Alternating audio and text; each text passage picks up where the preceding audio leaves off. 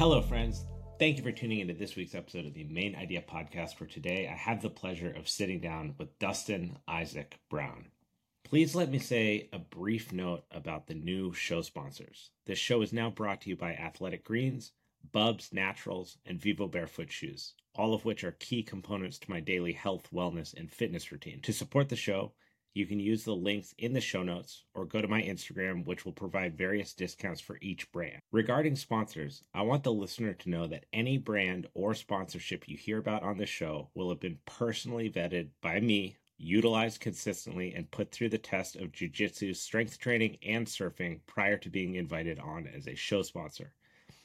I do this so that I can share these tools enthusiastically in hopes that they help you optimize your health, because the healthier you are and the less pain you're managing, the more that you can enjoy your day-to-day life. The other way that you can support the show is by taking 30 seconds and leaving a 5-star review on Apple or Spotify and subscribing to the YouTube channel.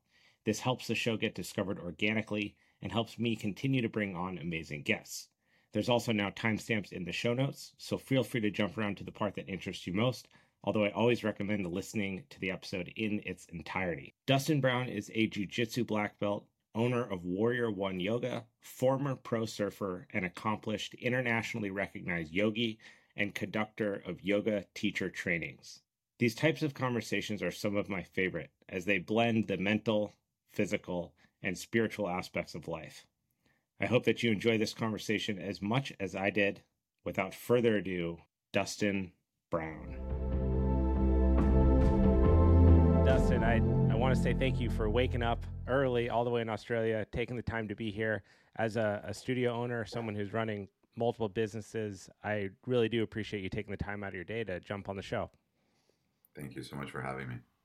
Yeah, so there will be a bit of an intro explaining yourself and your history within the sport of jiu-jitsu, as well as your endeavors in yoga and business. But I figured it might be a good opportunity for you to speak a little bit on what makes you someone who, I view you as like an authority in these regards, but what makes you someone who can really speak to the areas of movement and mindfulness and then their unique intersection with the beautiful art of Brazilian jiu-jitsu?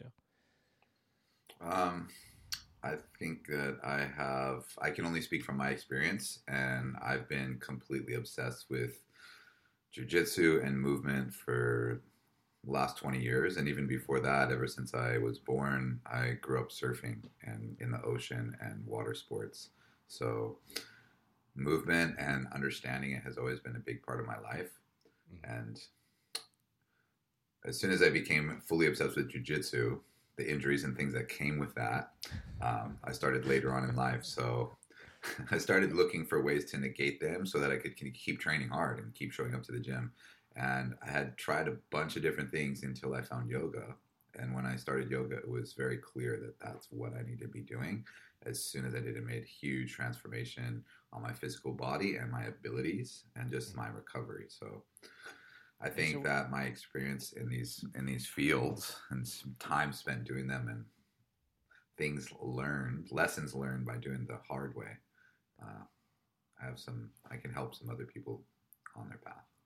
Do you feel like you were always someone who appreciated, were you thinking about body mechanics and things like that, and balance and body position and just generally how you move through space? Because things like, surfing is a very proprioceptively aware sport. There's a lot of motion going on, and you have to intuitively understand what your body is doing along the wave to create speed, to slow down, to carve, to move. And things like jiu-jitsu play into that a lot, in that your spatial awareness lends itself to you moving better throughout a role, throughout training, drills, practice, whatever. And yoga shares a lot of those principles.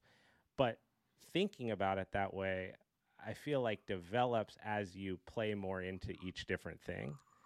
Because when I very first started in sports, I just loved sports, but I wasn't thinking about it yet as like a coach or a trainer or someone who's really obsessed with movement. When do you feel like that became something that you were noticing and starting to pay attention to? I would say around the time I was blue belt and I started going to yoga classes. The yoga teachers are pretty technical in their explaining of movement. Mm-hmm. And I would, often go to jiu-jitsu and struggled with techniques and understanding how to put techniques together. I wasn't someone that showed up to jiu-jitsu and it was natural for me. Like I sucked and I had to drill and I had to do a lot of hard work. Like I remember even sitting on my shins, you know, toes untucked, waiting Yeah. for like the instructor to show the technique, and we all had to sit on our shins, and that was intense for me at the beginning. So I had to work through a lot of bad patterning and old injuries to be able to actually even train and get better at training. But I think it happened around blue belt when I started intersecting different modalities. I noticed that in yoga they were very technical, and I knew in jiu-jitsu technique equaled ability. The more technique you have, the better you are at jiu-jitsu. So as I was attending more and more yoga classes and listening to them talk, I'm like, I'm pretty sure I'm not doing this right because the way they're explaining this and the way I feel isn't matching up. And so that kind of really made me take a deeper dive into anatomy, biomechanics, and understanding yoga. I did a yoga teacher training, did some personal training courses, and the aspects of movement and understanding like, okay, the systems behind it, biology, but not only that, like for me, it was more, how can I fix myself? I always have pain in my spine, or always have these little niggling injuries. How can I know myself better so I can stop these things from happening and prevent them? It's crazy to hear you say that when you look at, I mean, just your social channels, right? The proficiency in movement that you have and control of your body through the yoga practices and the movements, and then also obviously your skill level now within jiu-jitsu and the time that you've dedicated to it. To hear that, you know, even back then there was a time where something simple like sitting on your shins presented a problem. It just seems almost not believable. But there are serious challenges when you take on something new like that, something like the sport or art of jiu-jitsu. And I remember the biggest thing that I had trouble with was respecting my body, going from competing in Olympic weightlifting and then trying to learn this new skill. I just kept beating myself up over and over because I didn't look at it as hard, but it was hard for me to unlearn the strength part of it to get to like the flow aspect. Like, what do you when you have people in there that are trying to figure out either yoga, whether they're learning from you in the yoga environment or they're learning from you in a jiu-jitsu environment, how do you help people unlearn those like strength tendencies or a willingness to use their athleticism or use their strength to kind of bull rush through technique development? Hello, ladies and gentlemen. If you enjoy this podcast and the guests that I have on, you can support it by checking out my amazing sponsor, Athletic Greens. I started taking Athletic Greens because I've always been a firm believer that health starts on the cellular level. From my competitive years as an athlete to my weekly output of jiu-jitsu, surfing, and strength training, cellular nutrition is a non-negotiable since I need every leg up I can manage. That's why I won't skip on ingredients or quality when I start my day with pure AG1. Plus, AG1 contains less than 1 gram of sugar, no GMOs, no nasty chemicals, and it honestly tastes good, while all costing less than $3 a day. Look, if you put in the work, you need to reward your body. So, to make it easy, Athletic Greens is going to give you a free 1-year supply of immune-supporting vitamin D and 5 free travel packs with your first purchase. All you have to do is visit athleticgreens.com/Abe. Again, that's athleticgreens.com/ABE to take ownership over your health and pick up the ultimate daily nutritional insurance. I totally understand because it can be hard coming from, especially if you're already really good at something, like you're an Olympic level lifter, and you're like, I know movement, I know my body, I've trained so hard to get to this point in this thing, and this looks awesome. I'm gonna do it. I'll be good. It can't be that hard, right? I totally thought the same thing. I'm like, I've been doing jiu-jitsu as a blue belt. I've surfed professionally. Like, I've been surfing my whole life. I'm like, yoga, let's go. Right. And I was humbled right away, right? Like, so humbled because I was sitting there doing these things to myself, but I felt the intensity of training jiu-jitsu. Sometimes when someone has pressure on you and like crushing you, like that same kind of same feelings. So it's a hard pill to swallow if you're a pro coming from another sport and trying something new, but you have to accept that beginner's mindset and allow yourself to be a work in progress. so many people show up, especially to yoga, because they are coming from something else. And usually they're coming because they're not feeling right, or they do have an injury and someone told them yoga is going to be a great modality for them to try. And they go all out when they should be holding back, and that they find themselves in places that aren't beneficial. So you have to allow yourself that, like in surfing, we call it being a kook, Yeah. being like not very good. I mean, everybody knows what a kook is, right? Yeah. You have to allow yourself that kook phase of learning whenever you try something new. And like, think about being a kook. Like, you know, you're a kook, but you're you're a kook, but I'm a kook. I just doing my best, but it's so much fun. I can't stop. Yeah. That's how I would describe it. Like, you're having a great time. You're clueless, but it's so much fun and you love it and you're going to keep doing and you're going to absolutely give your best. So there are tools and tips we can learn from those that came before us so we don't have to stay in the kook phase for too long. And I think if you're coming from one of these modalities, you have discipline, you know the consistency that it took to get this skill in your life. You can use those same lessons in yoga or in jiu-jitsu, but you have to allow yourself that time to learn and to be a kook, to get it wrong, to make mistakes, to be okay with that, and to kind of drop expectations of yourself and allow yourself to do something completely different, completely new, because a lot of times these are exactly that. I feel like that was one of the biggest. Well, surfing taught me that as well, but jiu-jitsu in a different way of like, I truly had to let go of my expectations of what I thought I should be able, what I thought I should be able to do at a given point in like the journey, right? And yoga, I mean, yoga as well. The very first time that I went to yoga, I was blown away at how challenging it was, given what I thought about athletic ability prior to that moment. And it surprised me like a lot.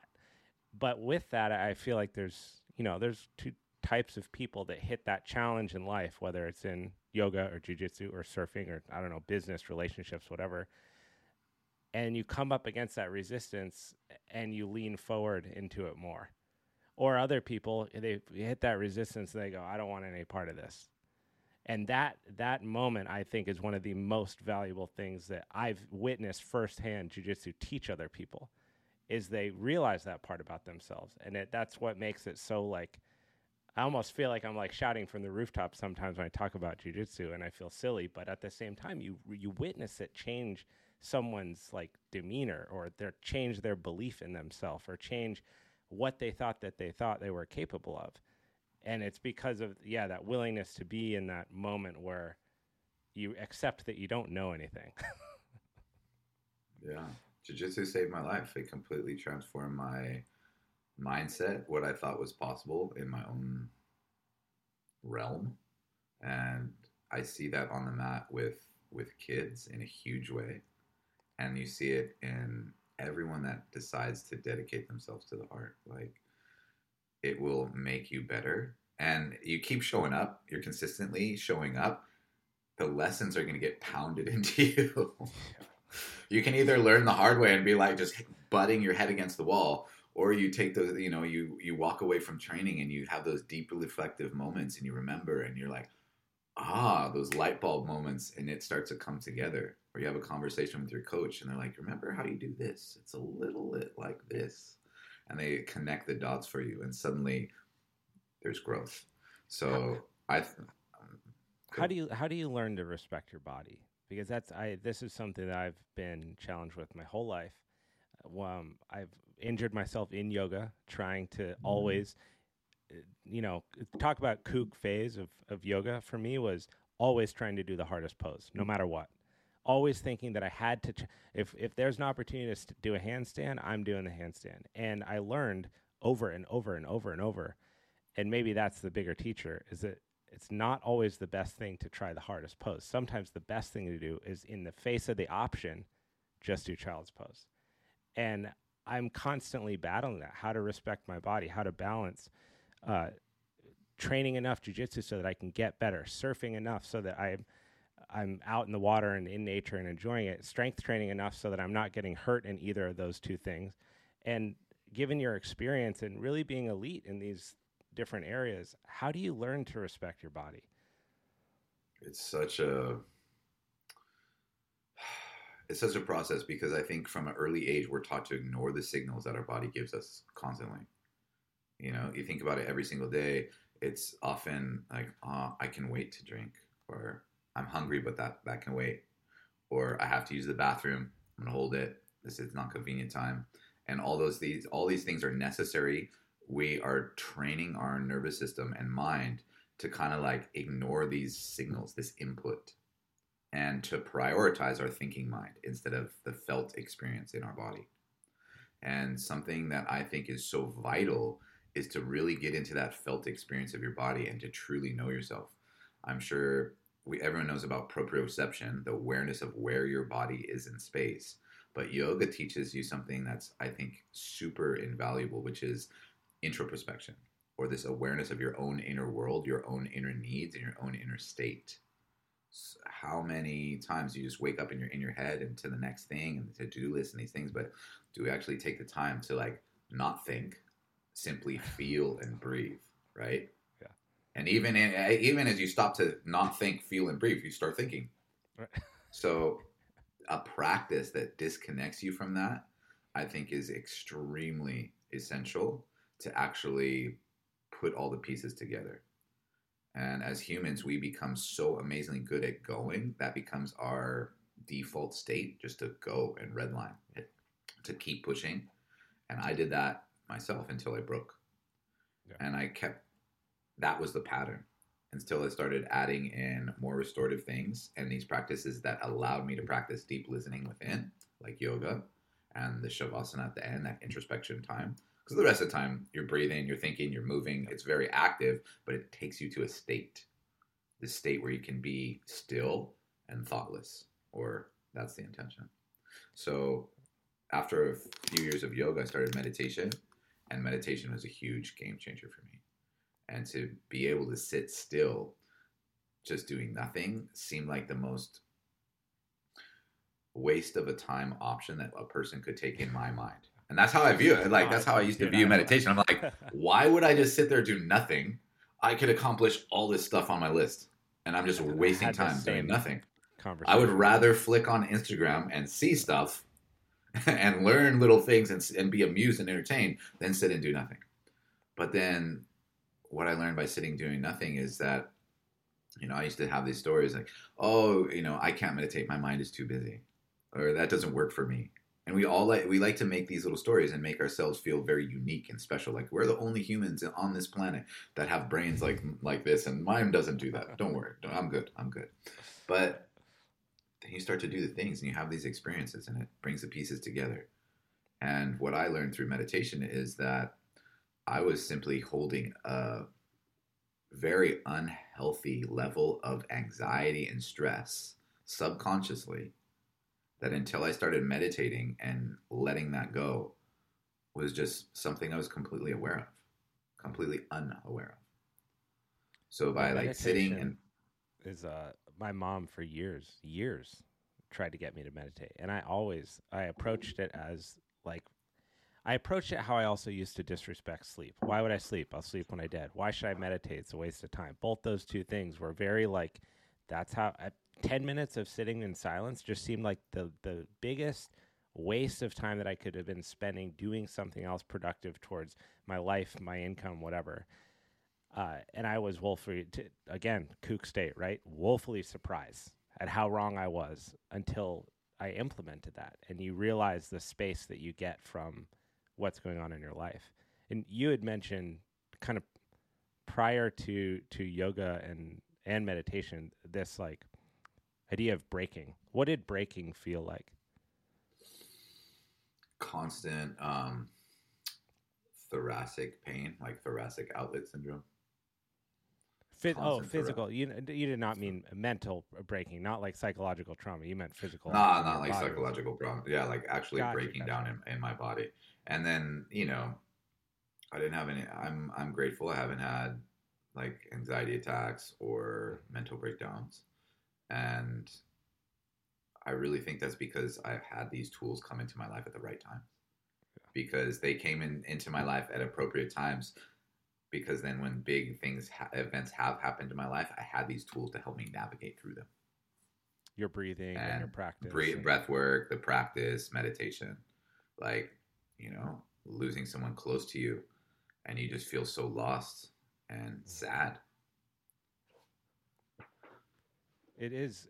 Coming to your yoga mat is like therapy. It's medicine. So these things, it's interesting. How do I say it? In this current like state, right? It's so easy to find information on what you should be doing to optimize X or Y. And one of the things you come across is routines. So everyone, 10 years ago, everyone's always asking, what's your routine? What do you do in the morning? How do you spend the first half hour? And you can start to stack that list up really quick. And that hour that could be spent becoming present and doing what you're talking about, kind of coming in and like not thinking, even though we both know that's impossible, but some sort of state of present development for actually what's going on in life. You just keep stacking those lists of things that you need to do, and you actually get further away from the end result, which is just being aware. And those little notes like breathing and an ability to sit still is so it's so important and so challenging because you're flooded with thought when you start. It's overwhelming how much it's like. I was described to me once as like staring at a highway and all the cars are going by, and that's your mind's highway, and those are all thoughts. And when you begin to practice more, you start to realize that it's not just that chaos, but you can actually see the individual cars start to move and realize your distance from it. How long did it take for you to bring something like your breathing and your meditation from an idea or something you were resistant towards to actually implement that in your life and then feel, whoa, this is having an impact, and an impact that I never expected? I think before I started doing yoga, I started doing Brazilian Jiu-Jitsu competitions, and I had so much anxiety from competing, like so much nervous energy, and it was something I'd never experienced before. I didn't have a panic attack, but I had like so much anxiety that I would make myself sick before. I'd still go do it. I'd still go compete, but like that lead up and that kind of like, as soon as I got on the mat and trained and had my first fight and got the jitters out of the way, I'm sure you know the feeling. Like, it's all good. You're like, okay, we're good. Now I can go. But up until that point, like, it's literally your brain is thinking fight or flight. Like, on the way to the comp, you're in your car driving. You're like, if I had a car accident, then I wouldn't have to go. And you just have these crazy thoughts that come through your mind. And I was sitting there witnessing this thinking, like, am I mentally insane? What is going on with me? So I literally went and spoke with a sports psychologist because I'm like, I'm having these experiences that I've never had before in my life, and I don't get it. I'm a really calm, relaxed person, like, and yet I'm physically feeling ill. And she's like, well, you're doing that with your thoughts. Why don't you just remind yourself? And she talked to me, and I told her about like what I was doing to prepare for these competitions, and I was all in. I'm training 6 days a week. I've changed my diet. I'm like training outside of jiu-jitsu for strength and conditioning and like making sure like all my pieces are in a row. And she's listening to this and she's like, well, it sounds like you couldn't be more prepared for what you're about to do. So with all of this preparation, there is always a level of uncertainty, and that's life. Life is uncertain. And if you just sit there and focus on the negative outcomes, you'll make yourself sick. So she gave me box breathing as an exercise, 4 in, hold, 4 out, hold. And it gave me this little list of things to focus and to visualize before I competed. And the very next comp, I just smashed it. It was like night and day because I had these tools of breath and where to focus my attention and my thoughts. And that was extremely powerful. And so when I started practicing yoga later on, they had these same concepts. They're like, we want you to think about this, set intentions. An intention is a way that you create what you want by focusing on the positive. I'm like, oh, that's kind of like what the sports psych was saying. I can do that. And then when they were in doing breath work, There was some weird ones where you stick out your tongue and make noises and this and that. But it's like I had already felt the effects of breath work, and they explained that to me. Like, we're doing this to have an effect that you can feel. And I'm like, that's cool. It's like getting high on your own supply. I can understand that. Let's go. So I was lucky because I didn't always view yoga in this way. I thought it was super weird, and I would never do it. I was like, yep. Yoga's for the weird. It's always the things hippies that you have the most resistance to are always the things you end up like going in on the most, you know? Sometimes. And for me, yoga was one of those things that I just couldn't ever see myself doing, and I didn't understand why anyone would do it. It seemed weird. And who knew? All those crazy hippies were right. Feels awesome.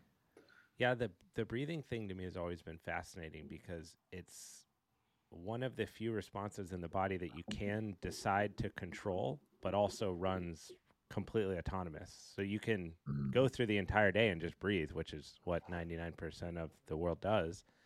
Or you can decide to do something like box breathing and actually stop and think about it and do it. You can't do that with your heart rate. You can't go, I'm going to beat, 30 seconds and then pause and then that. It's something that you have control of. So everyone has it in their toolbox. It's available to every single person listening or just walking around. And it has a massive effect on what you're doing. If you're diving, if you're swimming, if you're doing jiu-jitsu, and you go into any academy and look at people on the mat, and this most skilled, scariest people are the ones who don't even have their mouth open, who are completely calm in the face of danger and fighting. And then on the breathwork side of it, I too have had some, you can go off the deep end on wild experiences where you're literally just laying on your back and breathing through your mouth. To think that the body is capable of producing such an intense, truly intense experience with nothing else it is fascinating how powerful breathing is. The ancient yogis and not even so ancient ones have always said that there are no chemical substances on this planet that you could not create through your own breath work and focus within yourself. So like as far as pharmaceutical drugs or even illicit drugs, like you can represent or reproduce those same results and feelings. And I think through Wim Hof and the studies that he's done with universities and how he's proven that he can take very infectious diseases into his system and by focusing his breath and mind completely eliminate them and not let them affect him. I think human beings are capable of so much more than we're told or led to believe. And I actually also think that a lot of these things and secrets are simply unlocked by being consistent with subtle practices, subtle focus techniques, breath work, and these type of things. So maybe we can unpack that a little bit. Like I think people would probably, anyone who's done a yoga class would probably walk away from that and be able to talk about how they thought about breathing. For the first, maybe they thought about it because it's common that an instructor is going to give you the inhale and the exhale relative to the movement. But you look around the room, most of the time, everyone's struggling so hard to do the next hard thing that their breathing patterns are all whacked out anyway, and they don't have control over it. But how do you, where's a good place to start in a yogi or in a yoga setting to start to understand that relationship that you have with your breathing and then be able to, down the road, apply that to something else that's much more dynamic in the setting of jiu-jitsu or maybe even surfing. How do you get someone to start to bridge those gaps?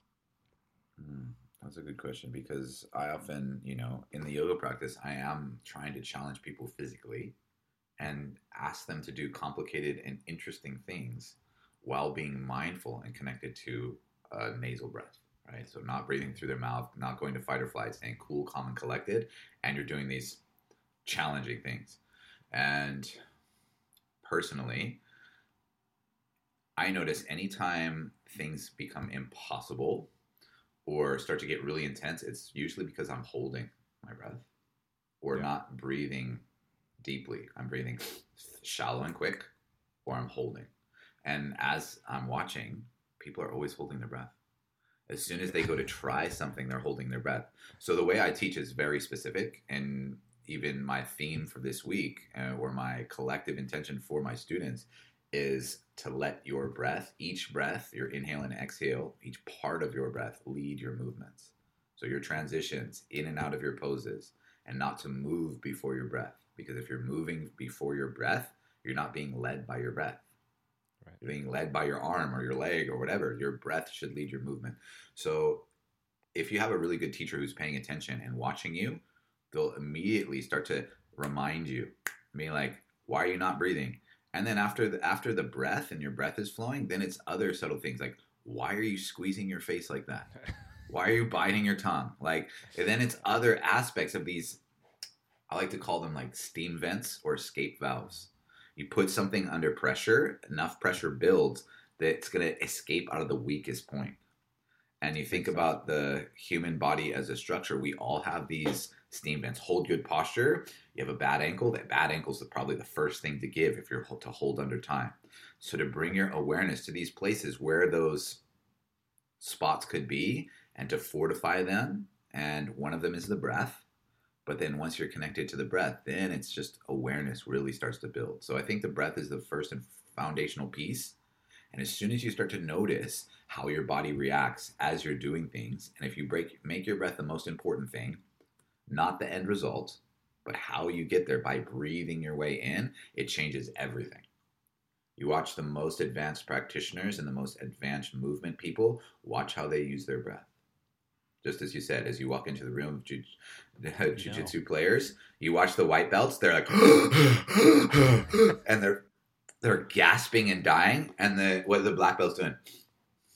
Yeah. Chilling on their back, rolling around, breathing through their nose with a smile. Like, it says a lot. So I was training with someone the other day, and they're very new, and have like a pretty good wrestling foundation, like a high school wrestler, young, athletic, and they're brand new to jiu-jitsu. And they were training with someone, and they were going, you just described to a T, right? It was like open mouth, heavy breath, tons of anticipation, a lot of pre-tension before whatever they did. And after I said, hey, come over here. I was like, first, do you have any respiratory issues? And they were like, no. I was like, okay, cool. We'll do a roll, 5 minutes. Every time you breathe out of your mouth, we're going to pause, reset, and start over. And however long it's to take you to get back to a place where you can breathe through their nose. And they were like, okay, cool. The pace immediately decreased 60%. Everything that they did became more pragmatic, more thoughtful. It wasn't a war, right? It wasn't the craziest roll they'd ever had. But we got to the end, and we had to stop a couple times. And it was a moment where they saw what breathing is doing in the time that they're doing the thing. And it was a really cool moment because you do see how much power it has over the rest of the body. So they started focusing on one thing, and now everything smoothed out. Everything became more efficient in the moment. Maybe not no subs or no like crazy transitions.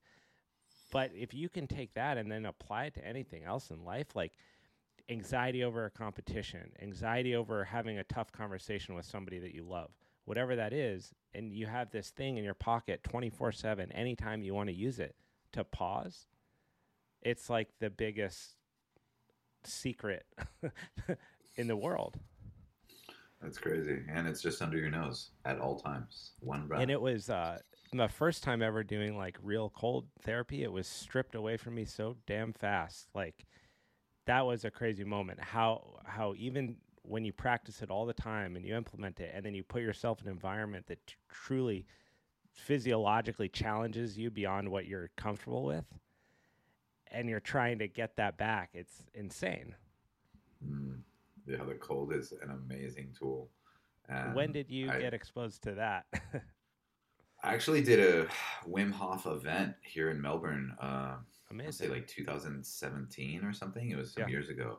And he came, and at a big convention center, like had this event, and he had drummers and music, and I think we did like a good hour of breath work, and he hyped everyone up, and then we went outside. And this is winter in Melbourne. It's already cold. And he had these giant blow-up pools that he had filled with ice, and everyone got in up into their neck. And, you know, he is so charismatic, and he's kind of like tribal wild man running around in like a grass skirt and pounding his drum and just like so pumped and so so much enthusiasm. And that was kind of my first, because I'd heard about it and never done it.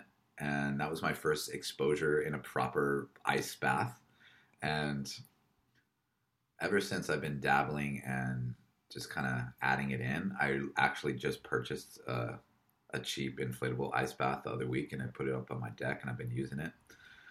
And I've been back and forth on that exact thing. Yeah. I was like, otherwise I have to go to a recovery center, and I know, but it's such a pain in the ass. It is.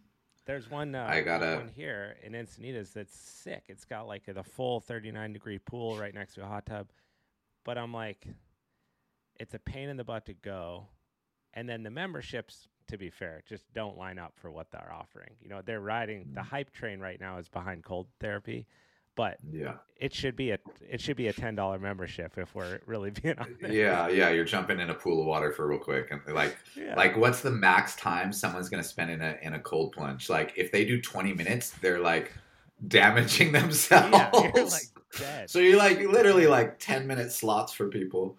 Yeah, no, I get it. $260 a month. Here in Australia, one session, if you want to do like contrast therapy, infrared sauna, and cold plunge, is about $80. $80. $80 for a 1 hour session, or 1 hour in the sauna and then 20 minutes in the plunge. I feel bad for these business owners, because when the hype train dies and then all you're left with are the people that really actually use this stuff and they're not doing it just for social media content, you don't have a business. Like, yeah, I think you have the sea, you have a cold shower, but then to be honest, I really want to buy one of these at-home proper self-contained cold plunges just to have it. Few of my friends have a freezer, just the lay down freezer. I was just texting my brother's like a super crafty builder. My dad's a builder, and I was like, all right, I think I found a way to do it. I'm pretty sure you can build a really good one with a filtration system and the whole like wood paneling for like $1,200, and it does everything. But I was looking at it the other day, and I'm like, if I get this wrong electrically, I'd kill myself. Yeah, you want to make sure you have somebody test it, make sure it's all good. But I think you could totally pull it off. Yeah, it's like $3,000 for the cold plunge that I'm looking at for the cheaper one, and it's like it's beautiful, but I don't. You've seen the porcelain tub? Have you seen the porcelain? It's called plunge, but they make like that's exactly what I'm thinking about. That's exactly what I'm thinking. Same, and I was like, so nice. I was looking outside. I was like, okay, I could move that. I think I could fit it here. I got space for it right here. Yeah, I'm like, maybe I could sell this, and because the very first time that I did that, I was shocked at once I got over the I'm going to do this. It's kind of like going, like you said, competition. You go on the mat, as soon as you slap hands, you're in a tournament. Now you're there, you're doing the thing. When I had so much anxiety about doing it, about actually getting in the tub before I started, because for years, like I grew up in Colorado, I skied competitively for 12 years. Every single trainer at the time was like, post skiing, post training, utilize this in your regimen, utilize it. It will help you recover. It will reduce inflammation. And I was like, absolutely not. That sounds seriously horrible. And so I had all this built up animosity about it. And through doing a lot of breathing and breathwork practice and stuff, I was like, you know what? I can do a little routine and like make myself do this. And when I got out after doing the actual like 39 degrees, I got out and I was like, whoa, that actually was a life-changing experience, and instantly was hooked. Instantly. How I felt, the mental, the mindset part of it. What was your first experience? Was doing it live, right? In the Wim Hof. That was my first experience doing it live, and it was a bit of peer pressure, right? Because it's not like you can back out. You're doing it with like a huge group of people, and you don't want to be the first one to jump out. So it's just like, it's uncomfortable, it's cold, but they're sitting there standing over you, like hands on your shoulders, like, you got this, and everyone's kind of cheering. So there's like this, not peer pressure, but a supportive environment that helps get you through it. And then I started training with this a trainer, and he trained at a place called Earth, Sea, Sky, and they were one of the first performance centers that had it was like a jacuzzi, but they had it to refrigerant. So it was like 4 degrees. We're talking Celsius. It was 4 degrees Celsius. Like, you're gonna die. And then circulating, right? Yep. So it feels even colder. And they had it next to a jacuzzi. And he would do strength and conditioning sessions and absolutely murder me, and then have me do contrast therapy. Yep. And I would walk away ready for my evening training session of jiu-jitsu. So I'd go train lunchtime, train with him in the afternoon, be totally done, like already trained, so spent. He'd have me do that, and I would feel good enough to go train again at night. And that alone just blew my mind. I'm like, okay, if that feeling is it, that's enough. Like, sold. Yeah. But it makes you feel so alive and so good. Yeah. And I really love doing contrast, like hot and cold, or vascular jogging. And like the medical benefits just make so much sense. But just the way that you feel says it all.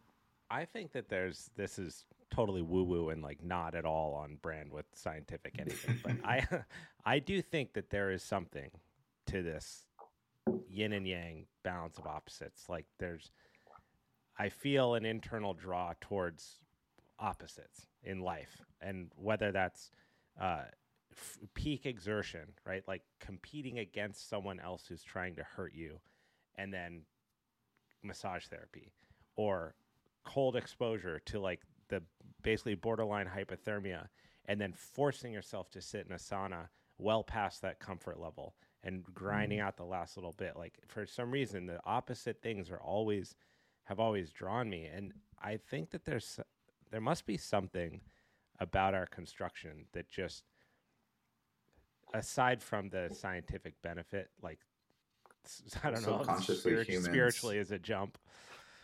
Yeah, well, subconsciously humans are always kind of searching for equanimity or balance. And whether that's, if you injure yourself and say you break your leg, and suddenly one leg is now an inch shorter than the other. Your body is an angle, but your head's never going to sit at that angle, right? What does your head do?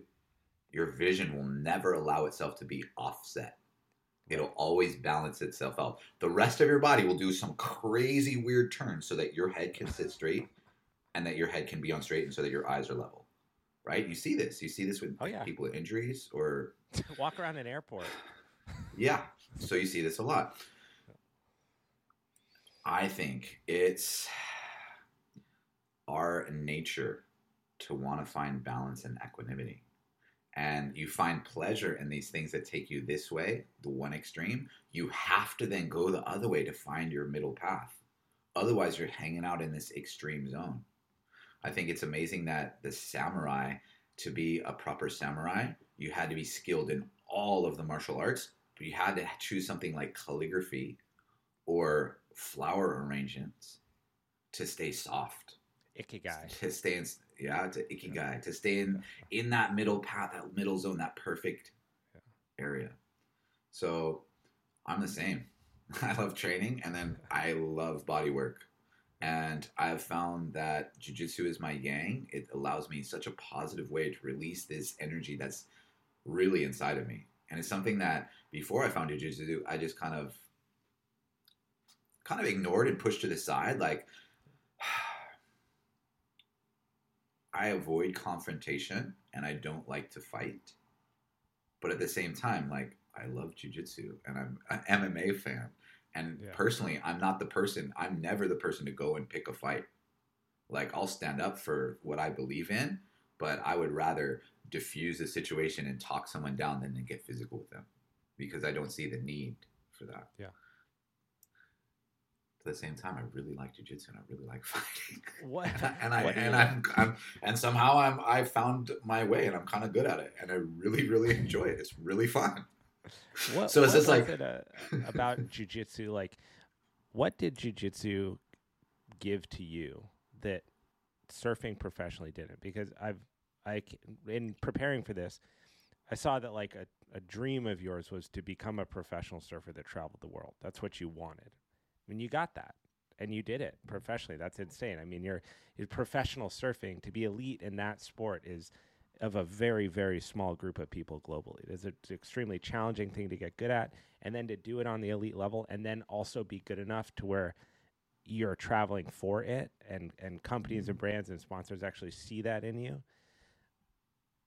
To achieve what you wanted and then realize that maybe you wanted something else, or like, what was it? What did jiu-jitsu give to you that didn't?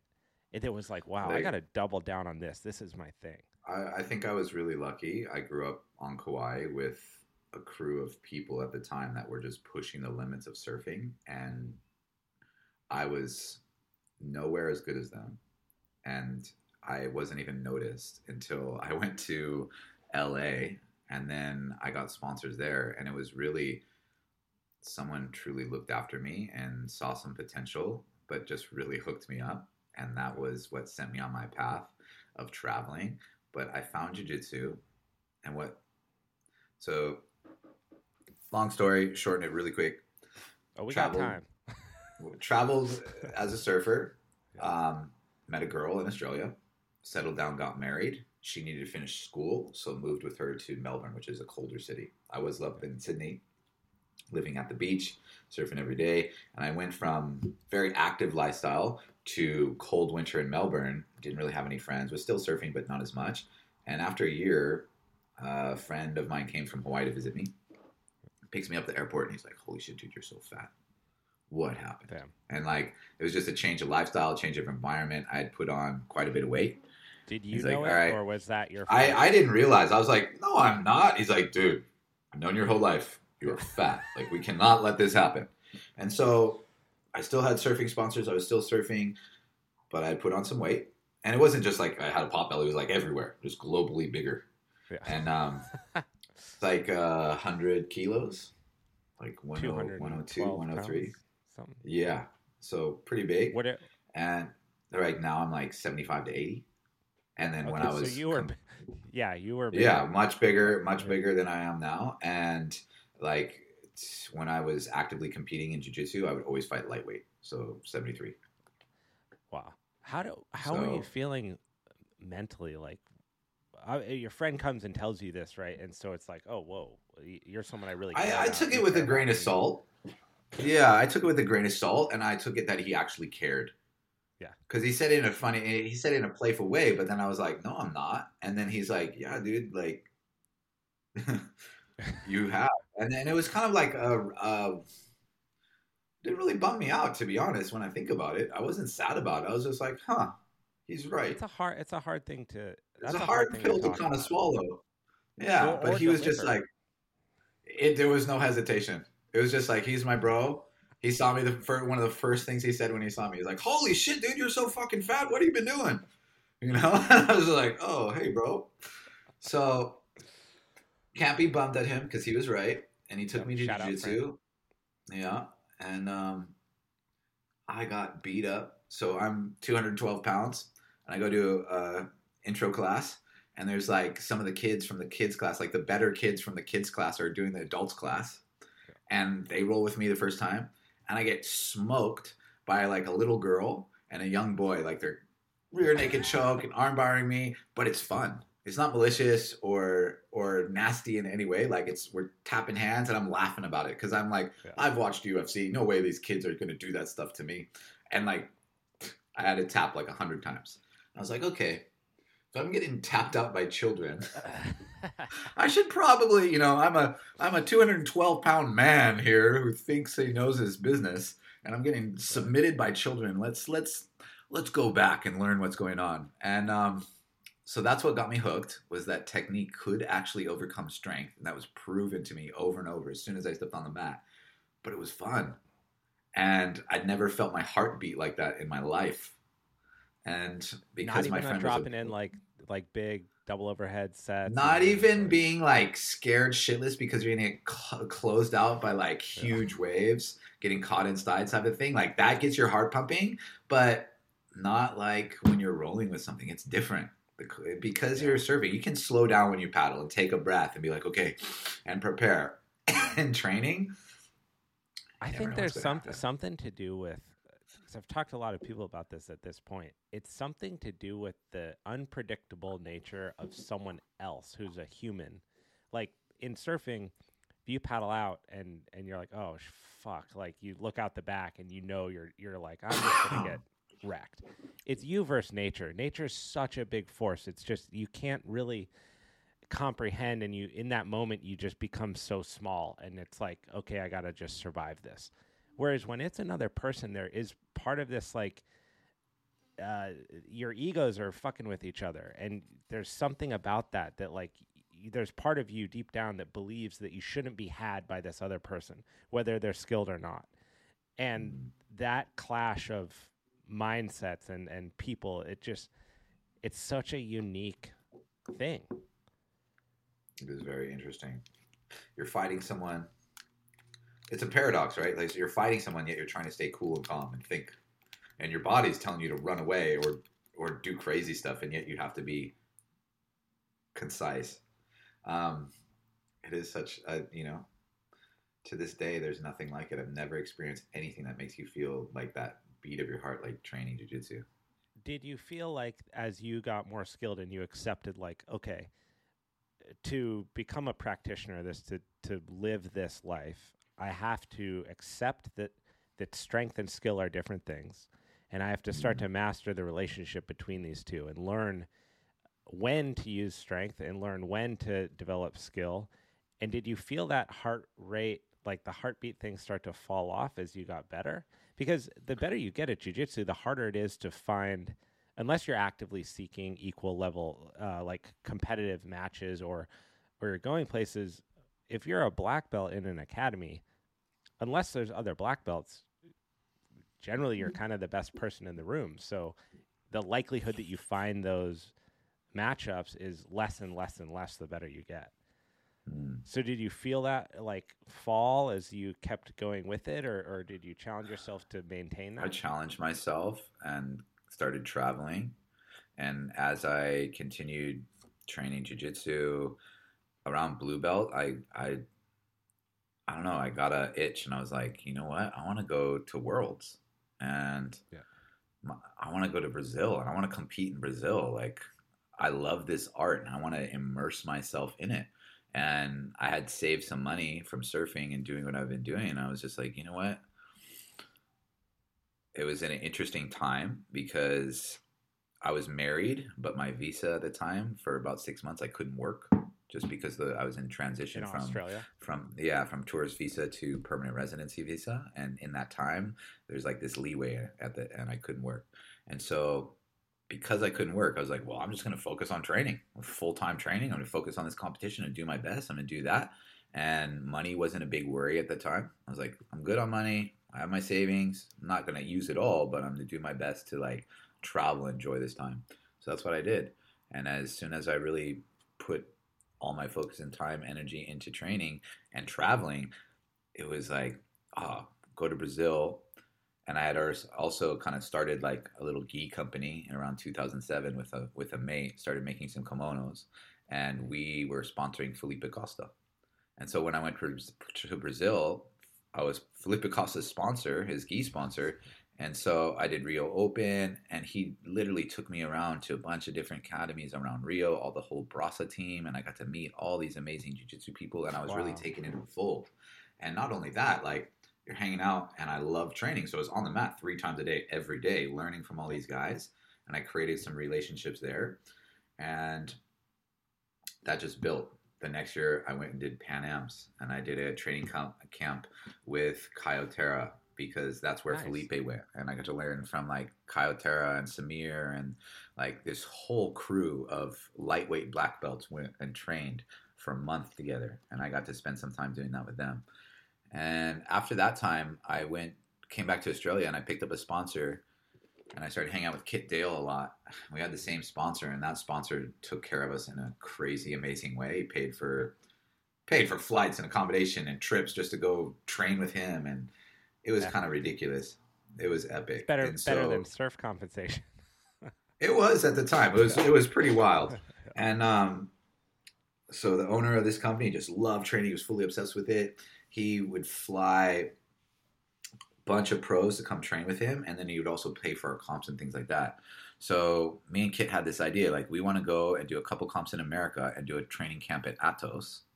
And the in guy's San like, Diego. in San That's Diego. fun. Yeah, And yeah. so let's go. So did that twice. Spent a couple months down at Atos in San Diego training with Andre and the team and getting flogged. So sick. Yeah. And, you know, like, Yeah. I remember the first month we went there, it was before their big headquarters, before they had moved. And it was like the Mendez brothers were there, Claudio Colasans, Roberto Toshi, and his brother. And like the squadron of black belts that were there were pretty much the best in the world at the time. And here I was, a purple belt, and I got to train with them every single day and ask them questions and hang out with them. And that time created some amazing relationships, but you're the nail for a long time and it lifts you up. Like getting smashed by all those guys, like it just levels you up. You start to learn to defend. You start to hold your own against them. And eventually you start to be competitive against them when you're in that environment, in that room long enough. And so I'm really lucky that I didn't just stay in a big fish in a small pond. Yeah. I explored and got out there and traveled. And later on, we opened a yoga business, and that opened other travel. And whenever I travel, I usually kind of reach out, even if it's in like Greece or Italy, across Europe. I always send an email if I see there's an academy, even in these remote towns. And I'll be like, yo, I just want to drop in. Yeah. Just come train with you guys. And usually when that happens, people are so welcoming. They're like, oh my God, please teach class.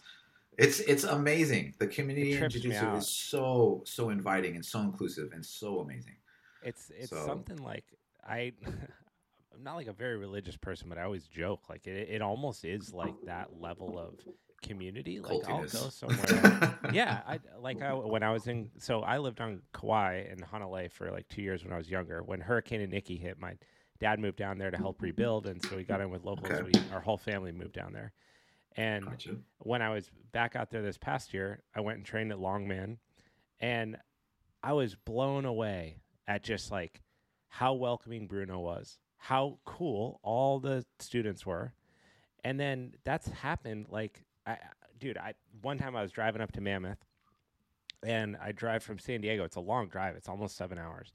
And I was like, I can't sit in a car. Everything I know about movements, like if you sit in a car for 7 hours, you're going to like die by the time you get there. Slowly dying, yeah. So I found this little jiu-jitsu academy in Bishop, and I reached out to him on Instagram. I was like, hey, I'm going to be coming up at the night. Is it cool to do a drop-in? Happy to pay a fee, whatever. And they were like, oh, dude, fee? Absolutely not. Like, so stoked that you're coming by. I went, and it snowed that night so bad that they closed the road from Bishop to Mammoth. And so one of the dudes was a police officer, and so he's radioing to try and find if the roads are going to be open or not.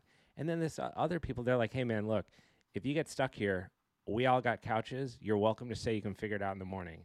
And I was like, man, how nice is that? Yeah. That's just so cool. Like, what else? It's how the world should be. Shouts how the world should be, but unfortunately it's not. And that's a rarity these days, but it's such a beautiful thing. And I've experienced the same thing, like small island in Greece, one jiu-jitsu academy.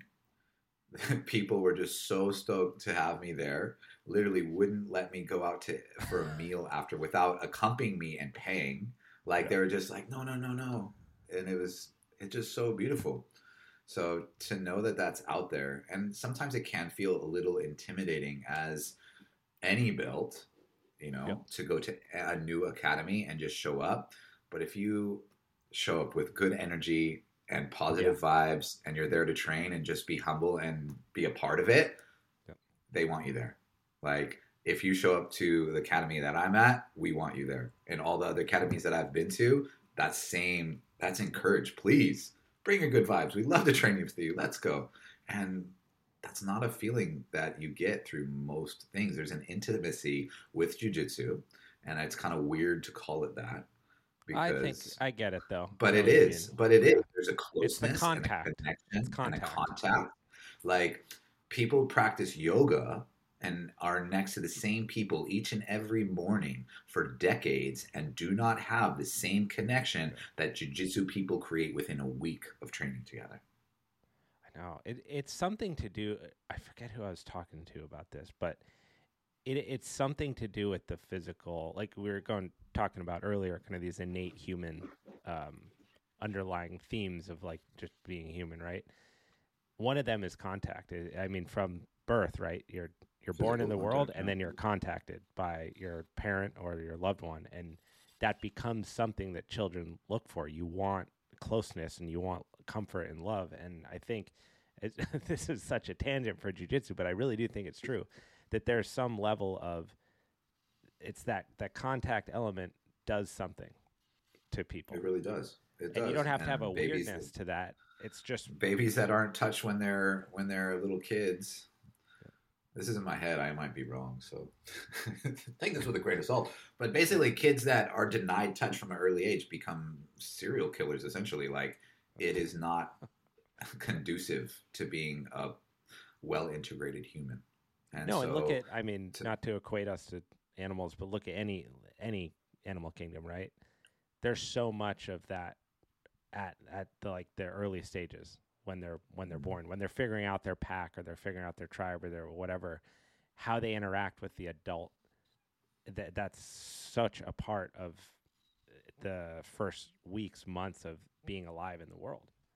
Yeah, there's a level when you're rolling with people. There's this level, unspoken level of trust, and then that's reinforced every time there's a tap. Right. So you're coming into this environment where there's a lot of trust involved. You're doing something where you could get very hurt. Yeah, you could pass out. And you're putting your health and safety into another person's hands. Yeah. And I trust you. I'm going to try and do the same thing to you, and you trust me. We're going to do this thing. And then on a rare occasion, you will roll with someone where you don't feel they're worthy of your trust, because you can feel they have what feels to be negative intentions or bad desires or whatever it is, bad intent. And that's a felt thing. And you're like, oh, you did this thing. And it's different if you're training with someone and they whack you in the forehead. If you're training with someone skilled, it's, oh man, that's a total accident. And there's acknowledgement of that. Right. Whereas if not, like people's personalities come out on the mat in such a way you cannot hide. The best. Yeah. Part. If you're a jerk, it's going to show up right away. If you're a kind, humble, compassionate person, that's going to show up too. So I think a true warrior is in touch with all aspects of their personality and being, and what you allow to come through needs to be focused. But I think that is one of the reasons that we become so close to people in jiu-jitsu, because you see them without their mask. Even the mask of their words and how they hold themselves, when they come out and that you roll with them and there's no words, they take off the mask. You need to see them in their most raw form. Well, and on top of that, you can watch that change.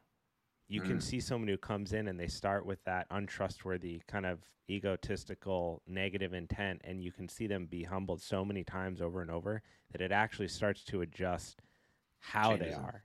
And they become the trust thing that you said it so perfectly. It's the reinforcement. And if you think about, I mean, I would venture to say how a lot of people probably interact with others in their life is that just not trust in their life. To have trust in relationships is a hard thing. It's a hard thing, whether you love them, whether they're your parents, loved ones, significant other, it doesn't matter. Trust is the hardest thing to manage and the quickest thing to destroy a relationship. And the fact that every single day in jiu-jitsu, it's instantly represented and then reinforced over and over and over. I've never thought of it that way, but it totally does solidify that. And it creates a community around it that's really powerful. I mean, to trust your well-being, your neck, the health of your neck, right, with someone else you kind of know is pretty mind-blowing. But think of your training partners that you've known for years. Yeah. Like most of my training partners that have gone through the ranks with me, like they're people I would rely on and trust if shit went down. Because I've some of the first seen people them, you'd call. Right? Because I've seen them in the most difficult moments and challenges and seen how they react and how they overcome and how they move through them. So would you say that yoga has similar properties in terms of its exposure of that like the person behind the mask, if we use that example. You Do see you see it. that when you look across the You room? see that? I see that in people. Their personalities come out a lot. And as I watch them practice, but I see that as the teacher, but as a fellow practitioner, it would be a waste of your time to try and see this and watch this on other people. It's more felt. You can feel that you have these experiences. You create these internal shifts. But I watch people, like so many people are completely unaware of the expression on their face, or even that they mutter little things when they're frustrated or things are challenging. I hear it all. Yeah. Like there's this one lady that every time she like does a certain pose, she's like, "I'll fucking fix it." She's like talking shit under her breath, but out loud, and I can hear her. And I'm right next to her. And one time, I'm like, "I can hear you, Christine." And she's like, and she looks so startled. She's like, "Huh?" She doesn't even It's know. like she doesn't even realize she's saying it out loud. It's this internal dialogue. It's coming out of her mouth. She's putting it out into the world. And she's not even aware. Just like yoga brings up a lot and reveal to you how you react in certain situations. And like, I like to not ever poke at people or make fun of them, but I like to show them with a bit of humor to be light. Be like, "Huh, why are you chewing off your face? Like, we're just doing some yoga. Why don't you chill out? What's happening?" It's really, really interesting to watch. I feel that yoga does reveal this to people, for people. It helps to show them themselves, but you see it on jiu-jitsu in a very exaggerated, amplified way. You see it much quicker. Yeah. The breathing Because in thing. yoga, everyone's like, "I'm calm. I'm so yogic and collected. I'm so kind." All right, can we and you actually see them get in their car and they're like flipping can we everyone talk off. about Like, this? Like, I got to address this with you because you're a professional and you really know what you're talking about when it comes to yoga. I've done yoga for years and years, and the qualm I have, or the thing that I always kind of walk away with, it is a little, it like sticks with me, and I don't really want to call it phoniness, but there seems to be this like I'm totally fine attitude, and then right behind that, it's just calamity. It's complete chaos, and you know it, and it's so apparent. What is it like? Why do you think yoga draws that person? And maybe look, this is true for instructors. It's true for I don't know. It's probably anything where you are to appear as though you have it together is the worst state to actually be together. Like, what is that? The thing is, I think if you have it together and you're authentic, that comes through, and that feeling that you just described isn't there. Right. But if someone's just barely holding on and they're like a goose or a swan, they're so calm up top, and downstairs they're kicking like crazy. We can feel that. And although you can't put your finger on it, it's inauthentic. You know what I mean? They're inauthentic. Inauthenticity. Inauthenticity. Thank you. So I think we often go to a yoga practice and we see the yoga teacher and they're asking us to consider some lofty concepts and aspirations, right? Peace and love to all beings. Like, what?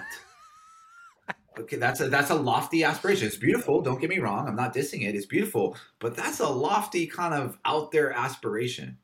But the whole idea, and if you actually get to the root of what they're saying and what they're trying to put out there, it's really positive and it's really nice. But I think a lot of people are inexperienced and they're sharing from an inexperienced place, and that comes off as inauthentic. Yeah. So I like to be as real as I can with my students. And as I'm explaining, like, let's focus on being calm, kind, and compassionate to others, and these high aspirations, right?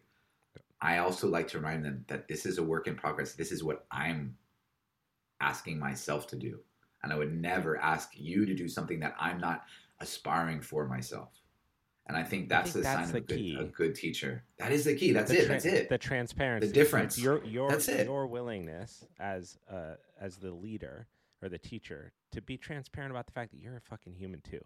And that's the part that crushes me is I'll be there and I'm like, I'm not taking spiritual advice from you because I can see Your how life's a in mess. shambles everything is, Yeah. Like all and look, as a person attending the class, you don't really even want that much. You just want them to go, "Hey, I'm trying to." It's that. It's that That's it. transparency that like, "Hey, we're all trying to figure this out. This thing's crazy." And I think it's unspoken, but when a teacher does that, you feel comfortable. You trust them, Yeah. right? Because they're not putting up a mask.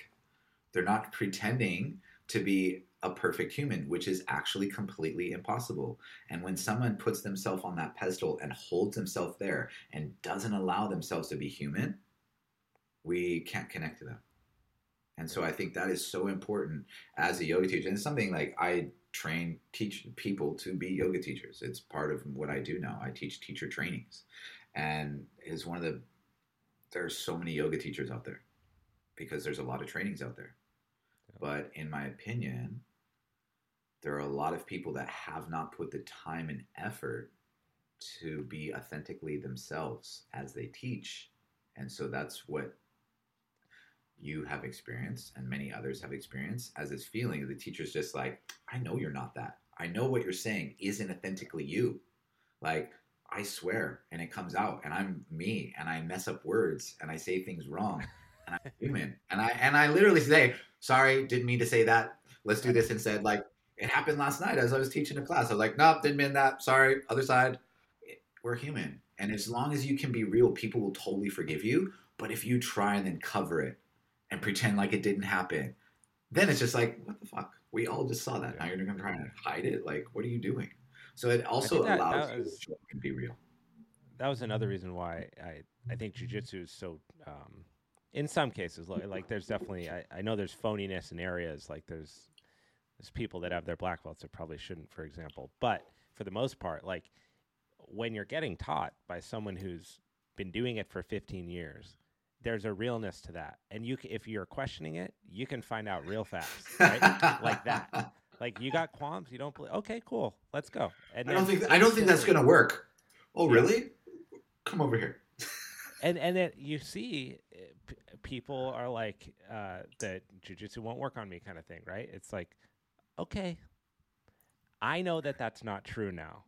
And I had to, me personally, like I got so addicted to it because it flipped everything upside down that I thought I knew about myself in a moment.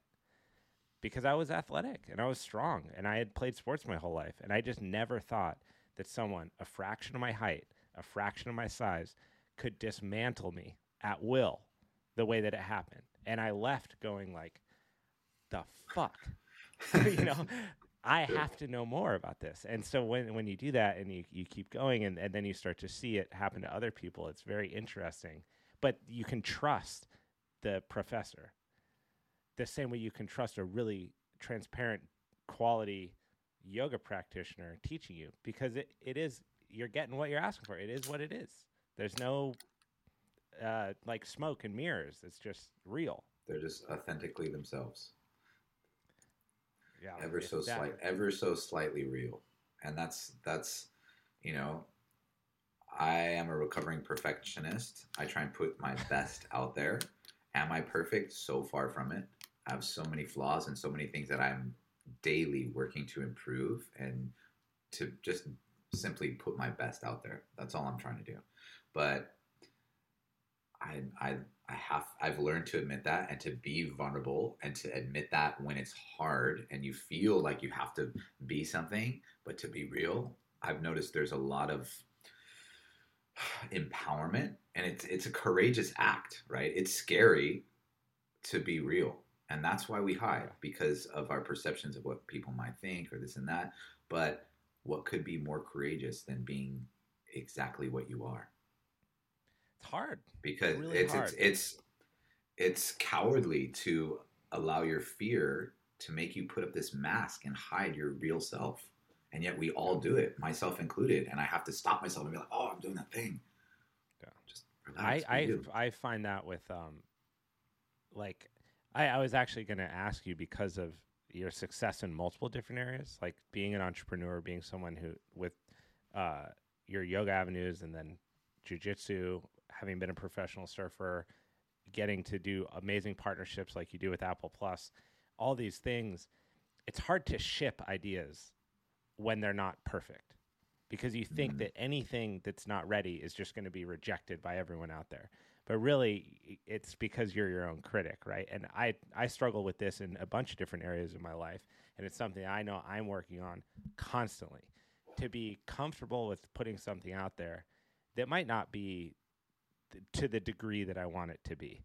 But that would be like showing up to training and never rolling with anyone because you want to make sure that you can drill first. Like, it doesn't work that way. You got to get smashed. You got to be the nail. You got to get crushed. You got to know what it feels like to have your ear smashed against the ground and not feel like you're going to breathe to learn how to escape. Go, oh, I have an inch by my knee that I didn't know I had that I can help recover my guard. And so I think jiu-jitsu teaches me in a way that, how do you grapple with that? No pun intended, but how do you grapple with,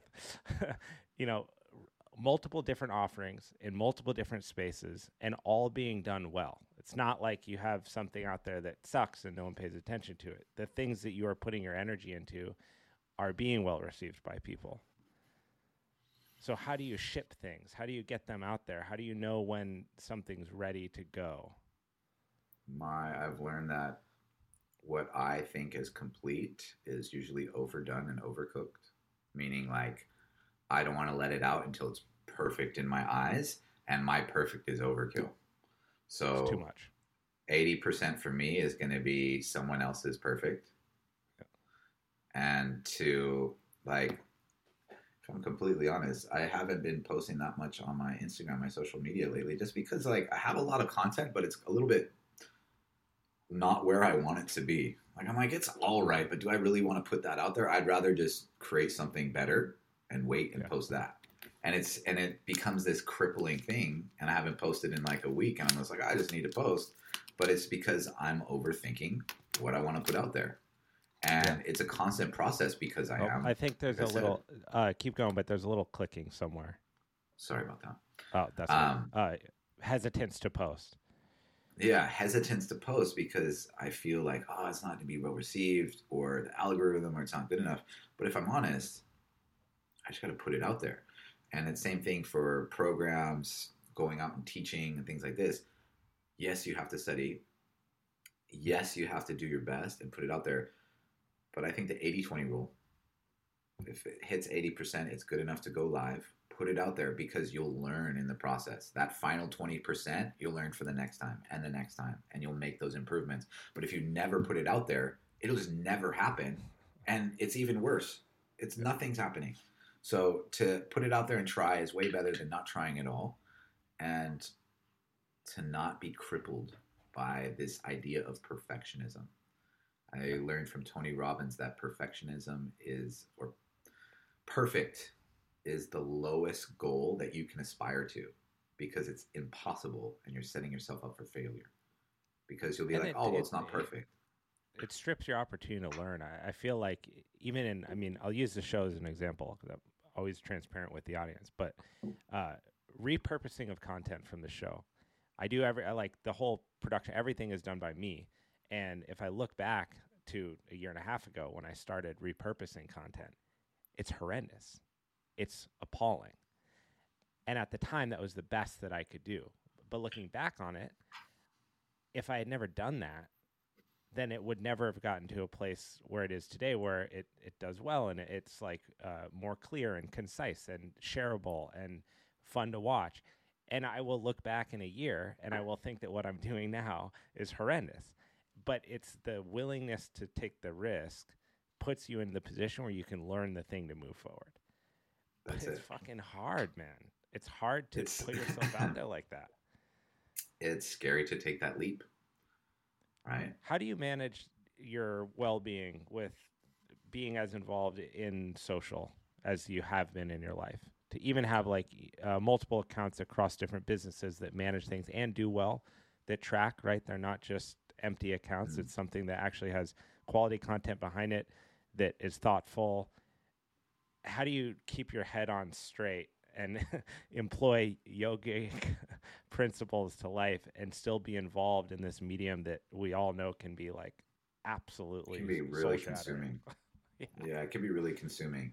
And like I said, at the moment, I haven't been posting very frequently because I'm trying to prioritize being present and focusing on real life. And so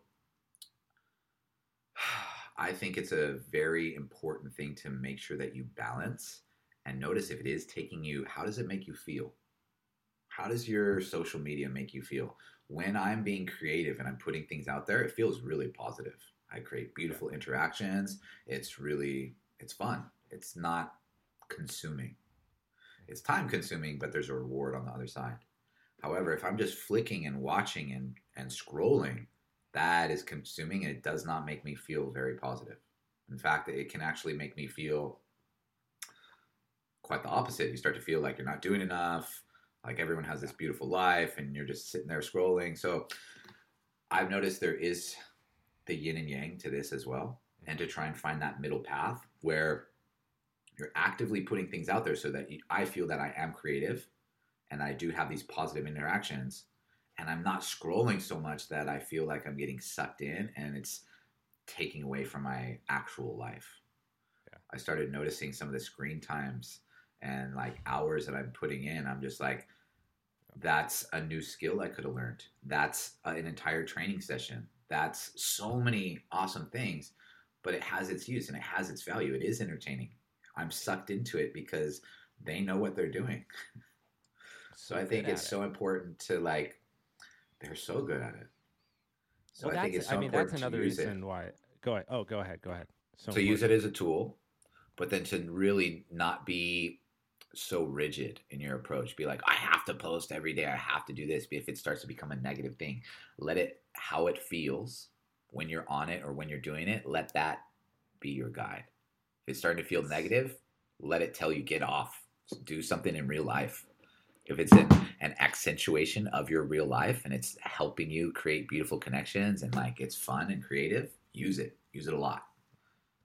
It's one of the reasons I love surfing and jiu-jitsu, and why I live in a place where I can surf across the street is because those are two things that I cannot have my phone in my hand while I'm doing the actual thing. You can't. Yeah. And it's unfortunate that the presence of social media and our phones and how integrated we are is such that you actually need things like jiu-jitsu and surfing to take you away from it. But nonetheless, I'm so grateful for it because it's when you're on the mats and you're training, you're just in the flow. Whether you feel like you're in a flow state or not, you are in the flow. You're in the flow of doing it. You're only doing the thing.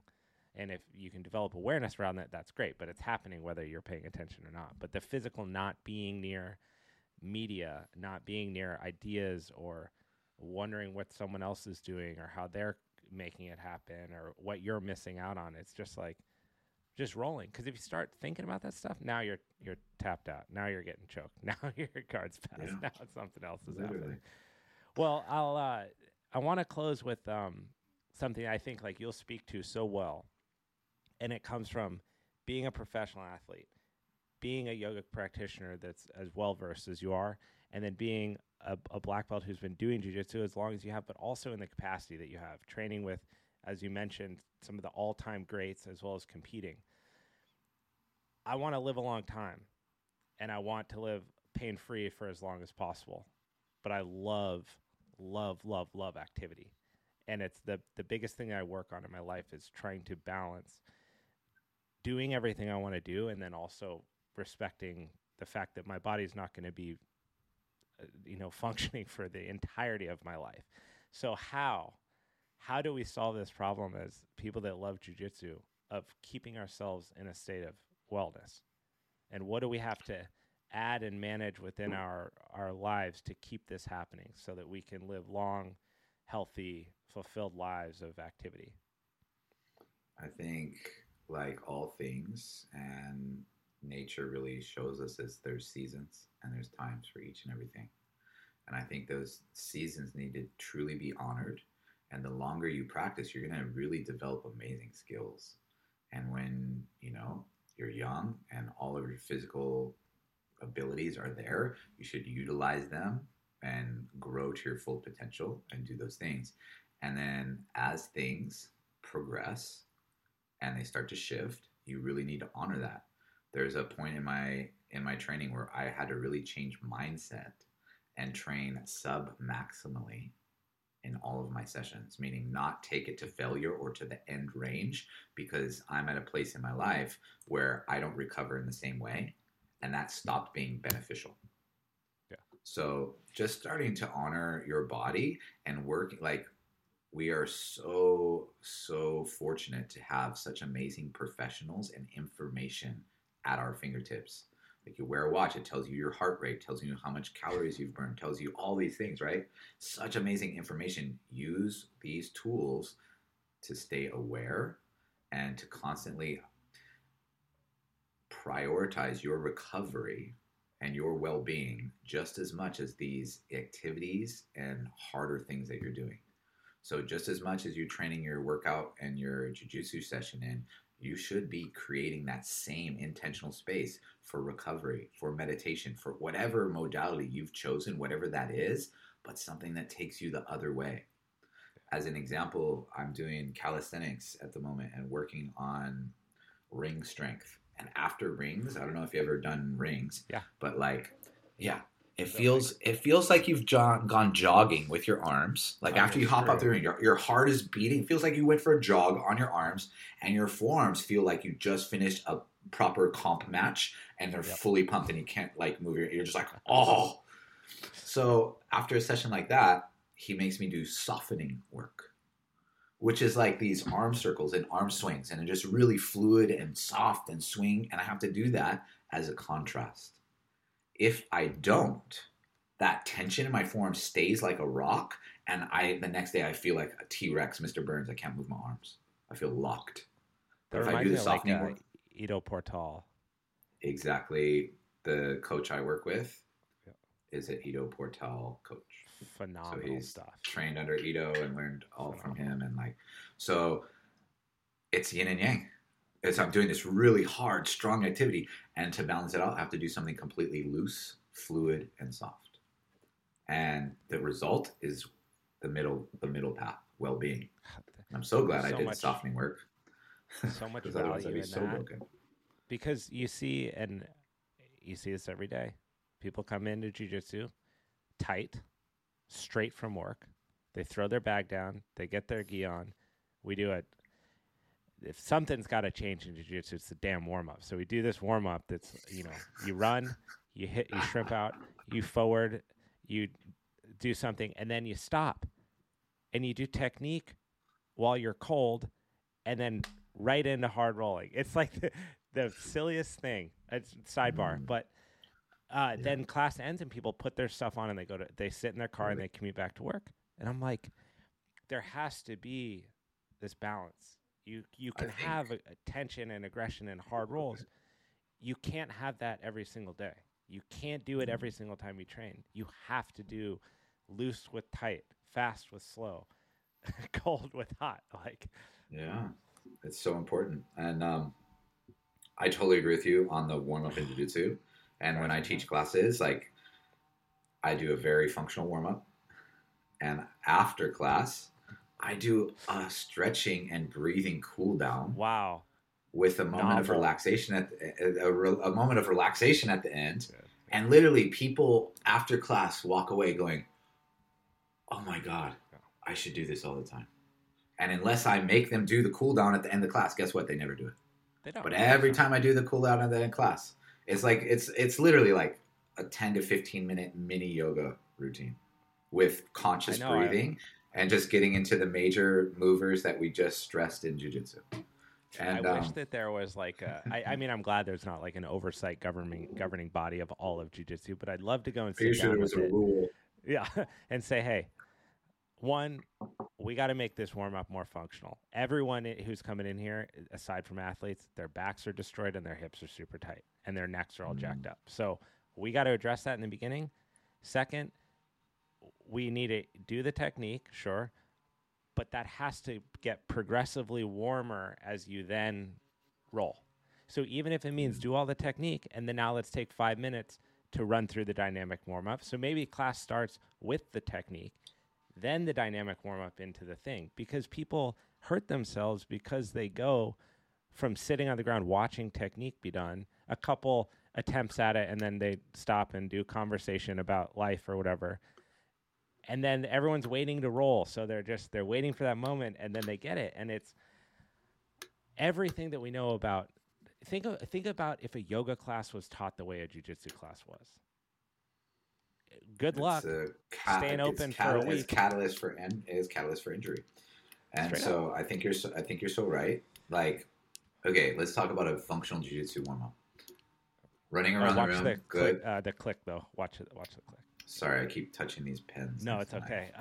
I'm fidgeting. I've learned I'm sorry. to just call it out. I've learned to just call it out. Call it out and move forward, because otherwise it's like hours on end trying to edit these little noises. Why? No, you're good. You're clicking. Good. No, sorry. You're good. But I lost my thought. We were talking about the warm-up structure of. Oh yeah, so the perfect classes. warm-up in my mind, a really ideal warm-up: run around the room, run outside, inside, and backwards. Then do crossovers. Get some ankle and foot moving. Get your basically blood flowing. Do your rolls. Do your hip escapes. Then it needs to be functional drills, like movement drills with a partner. Mind-blowing concept. Functional drills that teach the movements of training. And like there are so many of these solo and partner drills that teach the movements of jiu-jitsu so that you can warm up your body. And essentially it's mobility training. If you do the movements kind of half-assed, it's not. But if you take it to your range of motion each and every time and work on the principles of balance and alignment, you're doing mobility training when you're doing your jiu-jitsu drills. And then when it comes to technique, you keep it simple.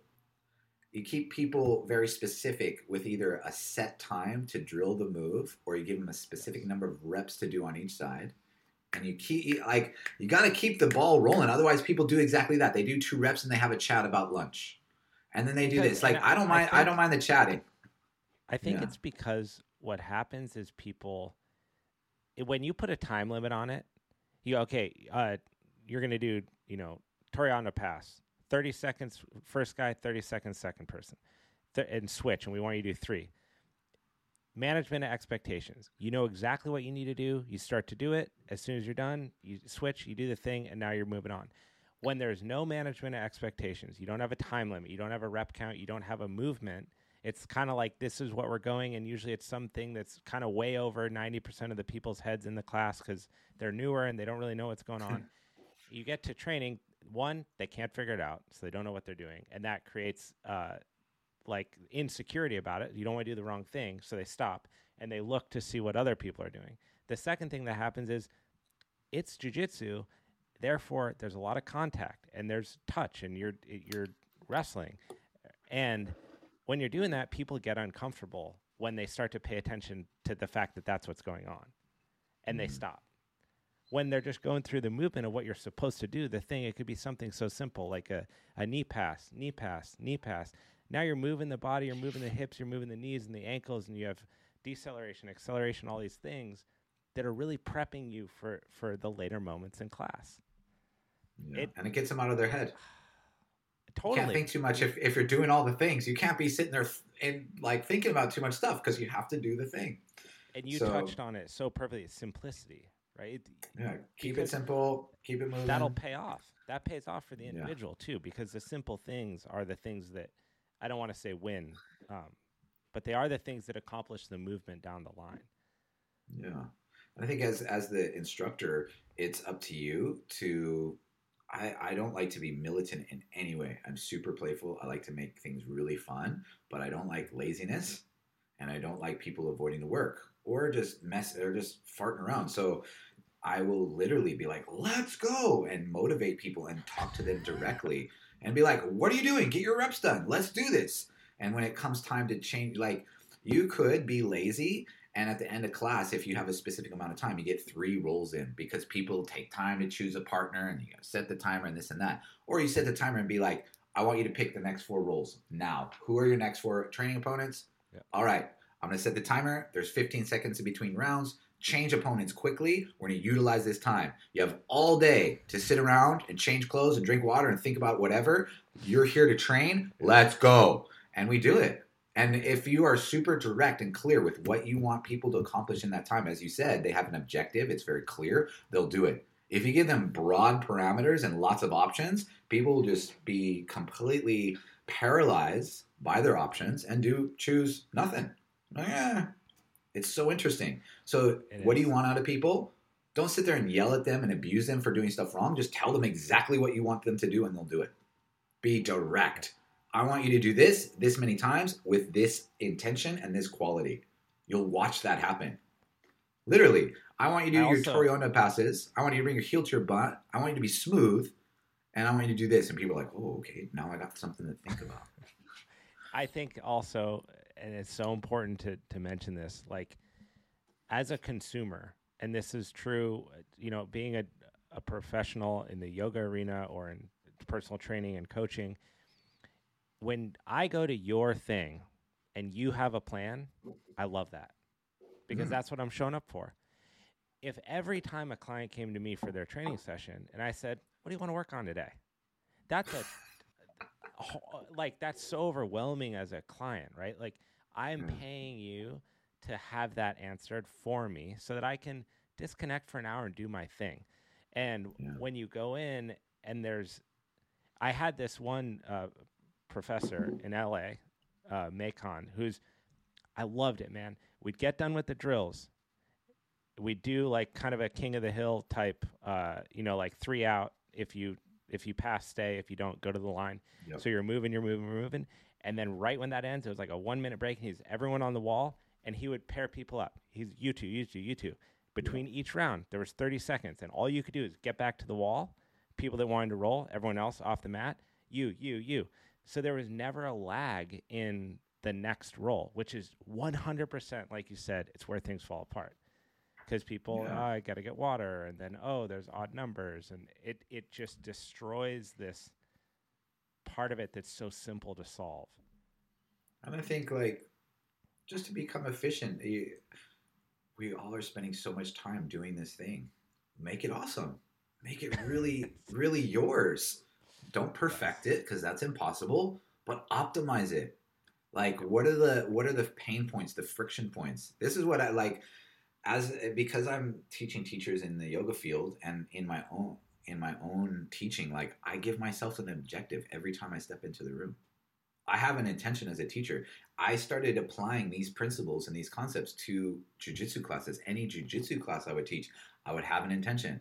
I would have a class plan and be really clear of what I would want to convey. My warm-ups would relate to the move of the day that we're doing, and the cool down would look after those same things. So just starting to be like, okay, what am I teaching today? How am I going to warm people up? After that, can we do specific training if there was a lot of instruction so that we transition from that drilling technique phase into sparring in a way that's safe? Like, in my opinion, that's how you eliminate that dead time. Like, if people are cold from saying, okay, we're going to start in half guard. You can only do, give them one objective. Only pass, only sweep, or whatever the rule set is. But giving those people limited variables to deal with safely warms them up, allows them to work on specific skills. And then when it comes to free training, you're good to go. And I just noticed it feels so much better in my own body. And then I don't get injured as much or have pain as much after. And the same thing for students. So I think if you are doing this and you are a movement professional, and I think that's really important that you look at yourself as this. If you are teaching yoga, jiu-jitsu, any movement modality, you are a professor or an expert at movement. So approach it in that way. Be specific. What do you want to get out of this experience you're leading people through? And I think so many of us have had teachers that have been just super chill, and yet they're phenomenal practitioners. Yet their coaching style had a lot to be desired if you actually analytically look at it and think about it. They're awesome people. They're awesome practitioners. But as a coach, their teaching style has a lot to be desired. And it could be refined so much more. Nothing against that. I've learned amazing things from some of these people. But just as someone that isn't in a teaching role, I want to really affect my students in a clear, positive way. I want what I convey and what I'm teaching them to be actually like embodied and felt, and not just be one of these concepts and they're like, oh, a teacher showed something crazy today, and they forget about it. so much, like so much truth, and in the vein of everything we're talking about, I hate to even cut this short because I could have talked about this stuff for 2 hours. I have to get to a body work session, to be completely honest. That's very important. To take everything that we're talking about and implement it, because so much of what you said is 100% true. And it's the thing that down the line, it'll keep the listeners on the mat longer. And that's because we all love this so much. Super important. And that, you know what, if you're surfing or doing something else, it's also important. Anything that you love to do requires that you respect your body, because rest is a discipline in and of itself. And no greater words than coming from yourself. Thank you so much for taking the time to be here, man. We'll have to do this again in the future, 100%, because there's so many things. I feel like we just touched the top of the iceberg, or the cold plunge. Top of the cold plunge. I love it. Yeah. Thank you for having me. Great chats. And yeah, really stoked to do it again soon.